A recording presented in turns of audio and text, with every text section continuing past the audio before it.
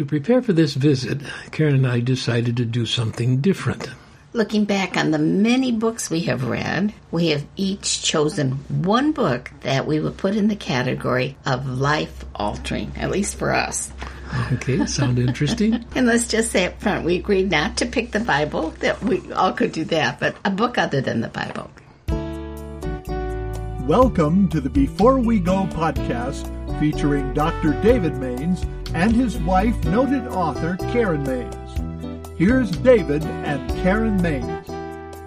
Karen, I found this to be a difficult assignment. I went through a number of books, and I think I probably should have said, let's talk about books, but that would take too long. So we narrowed it down each to a book, right? That's true. Life-altering books are worth both revisiting and talking about. And so that's what we're going to do in this podcast. We're choosing one of those life-altering books. Okay, I have chosen one, and you can see as it's kind of beaten up in a way. It's hardly holding together. Scotch tape, the binding is all sketchy. I have read this at least 3 times, and I've referred to it many, many times. The writer is Roland Bainton. Bainton lived during my lifetime, died in 1984, born in 1894, just under 90 years old when he died. Was he English? He's English-born, but he basically was an American Protestant church historian. Oh, okay. He taught at Yale Divinity School. Numbers of books. You can go to the internet and you see that he wrote many of them. Probably his most famous one was The Life of Martin Luther. He called it Here I Stand. I know you thought highly of that book. Yeah, that was a very, very fine book, a large book. The one that I'm choosing to talk about is not nearly as big, but I like it because, well, I'll talk about it and then you'll see when I give an illustration from the book. It's called The Church of Our Fathers.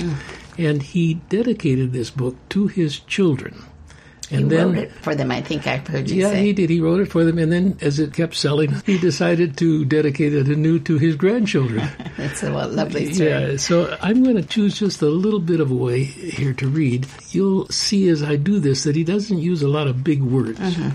The Crusades as a part of history. So he's talking about the church from its beginnings all through the generations, one after another, and the decades and the centuries. One of the big stories in all of this was the Crusades. And you can get books on the Crusades, and they're 500-600 pages. Yeah, right. So I'm just going to read a little section. He's talking about a wide swath of history, and as he addresses the Crusades, he hits at the very core of what's going on, but he also does it in a way so that he will interest the children as they read this, okay?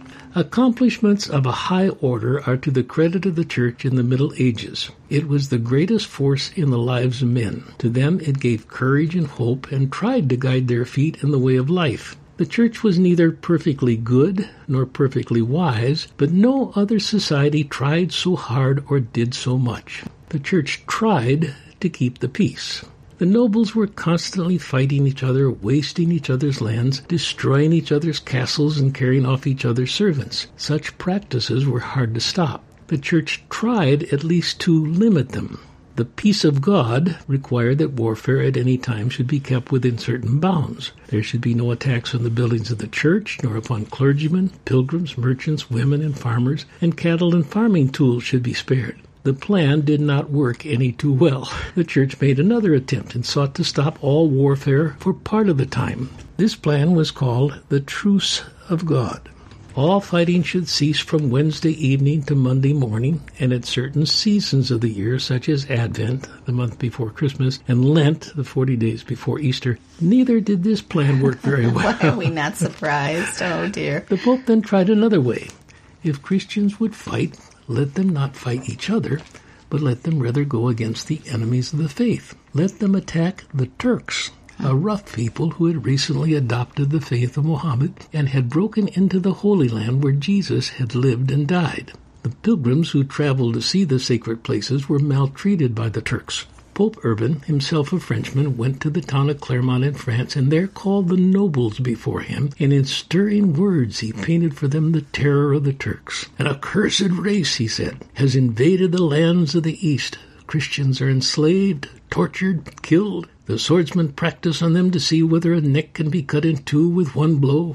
Churches are used as stables, or wrecked or turned into Mohammedan mosques. The Church of the Blessed Savior Mary is in their hands. Who can take vengeance if not you who have won glory in arms? But you're swollen with pride and cut each other to pieces. Come now to the defense of Christ. Forget feuds, fight infidels. Before you is the standard bearer leading you to his war, the unseen standard bearer, even Christ. And all the host shouted, God wills it! God wills it! The crusade had begun. The word crusade comes from a word meaning cross, because the crusaders sewed upon their sleeves a cross in colored cloth. That winter the preparations were made. Under the blows of the blacksmith's hammers, the hot iron clanged and took shape as shields and swords, stirrups and armor. The hosts gathered from different parts and by different roads and seas crossed to the east. In the year 1099, Jerusalem was taken. The infidels were slaughtered, and the crusaders rejoiced in the church of the Holy Sepulchre, where Christ was supposed to have been buried. But the Holy Land was easier to take than to hold. The Turks made fresh inroads. New crusades were sent against them. One of the best known is that of Richard the Lionhearted, but no crusade was long successful. When 3 had failed, a boy in France named Stephen believed that Christ appeared to him and promised that what the grown-ups had been unable to do, the children should accomplish. Let them trust not in their swords and their strong right arms, but in the Lord of hosts, who would work miracles for them and cause the sea to roll back, that they might pass on dry earth like Moses and the children of Israel when they walked through the Red Sea, dry shod on their way to the Promised Land. Stephen took his stand at the spot where pilgrims thronged and called to the children of France to join the new crusade. They came. By thousands they came. Their mothers and fathers could not hold them back. The news reached Germany, and another boy named Nicholas issued the same call, and to him also the children came. By thousands they came. A great host, mostly of boys, about 12, some girls. The German children started first, marching up the Rhine and singing as they journeyed through the pleasant land such songs as, Fair are the meadows, fair still the woodlands, robed in the blooming garb of spring. Jesus is fair, Jesus is pure, who makes the woeful heart to sing. The way at first was not hard. The valley of the Rhine had towns and villages where food could be obtained. But when the children left the river to march through the forest of Switzerland, the country was not so well settled. Food was then hard to get. Robbers and wild beasts lurked in the woods and fell upon any who strayed from the host in search of nourishment. At length, the crest of the Alps loomed ahead. At the sight of the craggy cliffs, some turned back. Others pressed forward only to leave their bones upon the alpine snows. Some thousands, however, made the climb in safety and came down upon the plains in northern Italy, over which they marched to the sea, but the sea did not roll back for them. Broken-hearted, a number stopped right there and grew up to be Italians. The rest trudged on to Rome for the blessing of the Holy Father, who indeed blessed them, but told them to go home until they were older to fulfill their crusader vows. The children under Stephen marched through France to the coast, and for them also the sea did not open, but a way that seemed even better offered itself. Some kindly merchants placed their ships at the service of the children. Here's a picture of small crusading vessels. 7 ships the merchants had, and each would hold 700 men. Hence there must have been about 5,000 children. They boarded the ships and were not heard of again for 18 years, when a survivor released by the Sultan at Cairo was able to come home and tell what had happened.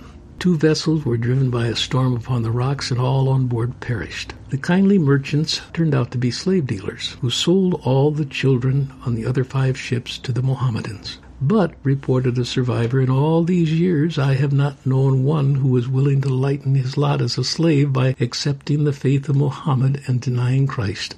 They never saw the Holy Land, but they kept the faith. What a story. What Baden does, he takes these huge events and then he puts them into language that even the children can hear.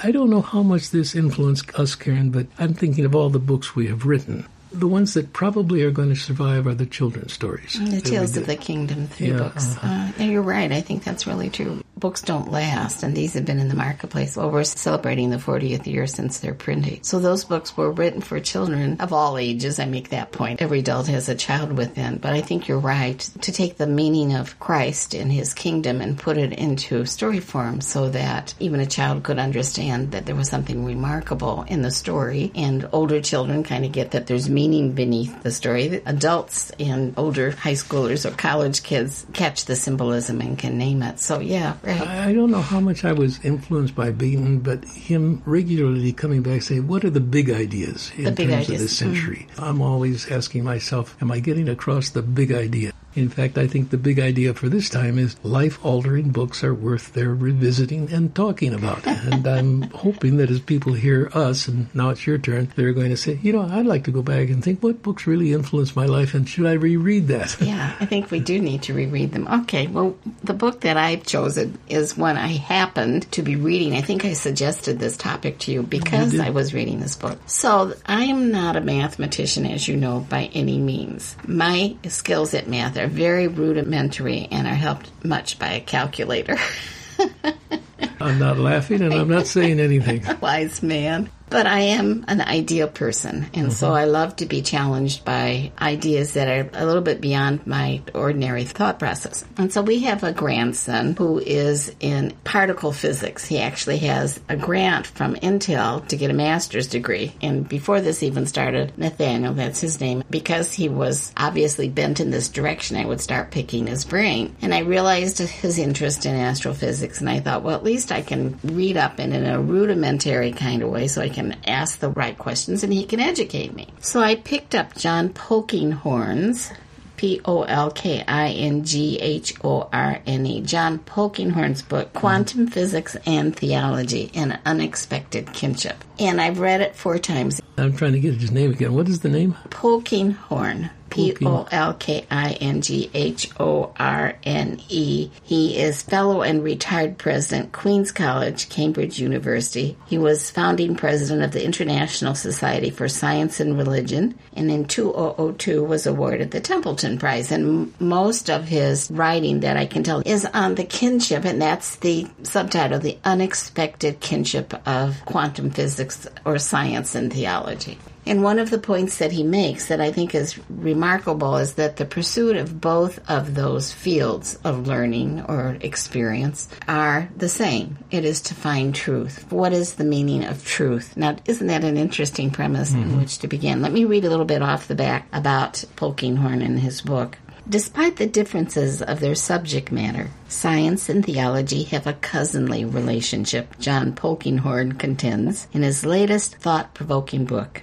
From his unique perspective as both theoretical physicist and Anglican priest, Polkinghorne considers aspects of quantum physics and theology and demonstrates that the two truth-seeking enterprises are engaged in an analogous rational techniques of inquiry. His exploration of the deep connections between science and theology shows with new clarity a common kinship in the search for truth. And as I was reading this, I thought, of course, who created all the things that science studies? Who created it? Was the Creator God? And who did that Creator manifest himself as when he came in the human form? Jesus Christ, both Son of God and man, and God himself. Those are impossible realities to reconcile. But we as Christians accept it because it's part of the theology that we believe in, have grown up with. The Bible teaches us. We learn it from cradle to grave. And yet, think of the implausibility of that. How do you explain what Jesus was?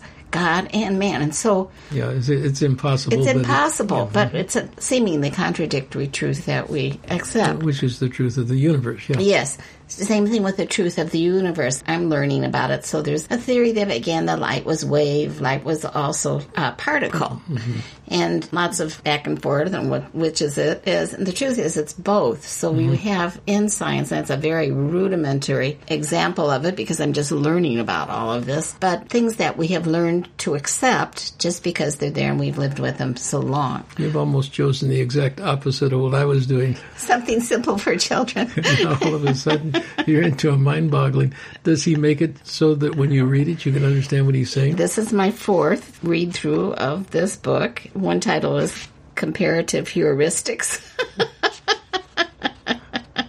But as you will see, if you look at my book, the first reading, my underlines were straight ruler lines, and then the next reading was wavy lines. And then when I went to a yellow form, oh my goodness.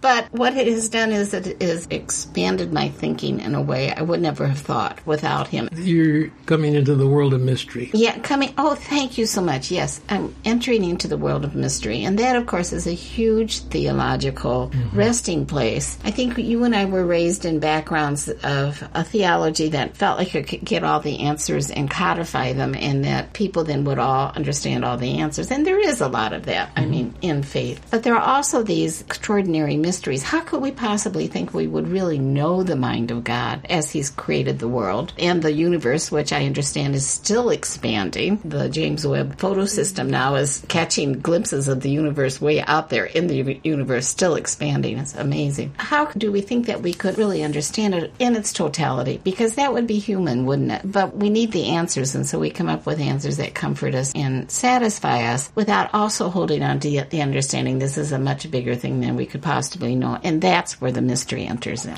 Now, I read a section that people could pretty easily follow about the Crusades. I would like for you to just read a little and see if I can follow what you're reading from his actual book. People sometimes think that it is odd or even disingenuous for a person to be both a physicist and a priest. It induces in them the same sort of quizzical surprise that would greet the claim for someone to be a vegetarian butcher. Yet to someone like myself, who is both a scientist and a Christian, it seems to be a natural and harmonious combination. The basic reason is simply that science and theology are both concerned with the search for truth. In consequence, they complement each other rather than contrast one another. That's interesting, isn't it? Of course, the two disciplines focus on different dimensions of truth, but they share a common conviction that there is truth to be sought. There is a truth. Although in both kinds of inquiry, this truth will never be grasped totally and exhaustively, it can be approximated to an intellectually satisfying manner that deserves the adjective verisimilitudinous, even if it does not qualify to be described in an absolute sense as complete. Like there, we've got it figured out. Now we know what it is, and lovely. Okay, well, good enough. Nice that we had polar extremes here, I think. If I could understand at least his first couple paragraphs. Yeah. And now I'm assuming that he continues to be on that level as he writes, otherwise he's lost the vast majority of your readers. Yeah. But you never explore it to the degree where you say, I'm really on top of that. You just kind of get in a little bit. Still learning. I got a little bit more of it this time, and but then, like I said, my conversations with Nathaniel, who is in this field, and he'll say to me, you're the only one in the family who talks to me about these things. It makes me feel so good that I can at least ask him questions and say to him, now explain to me what this means. And we've developed a really sweet relationship because of that. I think that when we choose books, we do need to choose books that challenge us. My learning was cut off because I got married to this wonderful man, my college learning. But I'm a lifelong learner. I just love to study and to observe and to read, and things that challenge me or take me deeper into the human experience. I try to stay open-minded and listen to all sides, because I found that when I do that, there are things I haven't thought about that I agree with on the other side. And so my learning continues that way. Life-altering books are worth both revisiting and talking about, and I'm hoping that we have kind of whetted the appetite of people to go back and say, what were some of those books that meant a whole lot to me, and why was that, and should I revisit it Maybe again? I should reread them. Okay, I found it helpful. I hope they do as well. You've been listening to the Before We Go podcast. And if you would like to write to us, please send us an email at the following address: hosts@beforewego.show. That's all lowercase letters, hosts@beforewego.show. If you've enjoyed this podcast, please remember to rate, review, and share on whatever platform you listen. This podcast is copyright 2022 by Mainstay Ministries, Post Office Box 30, Wheaton, Illinois 60187.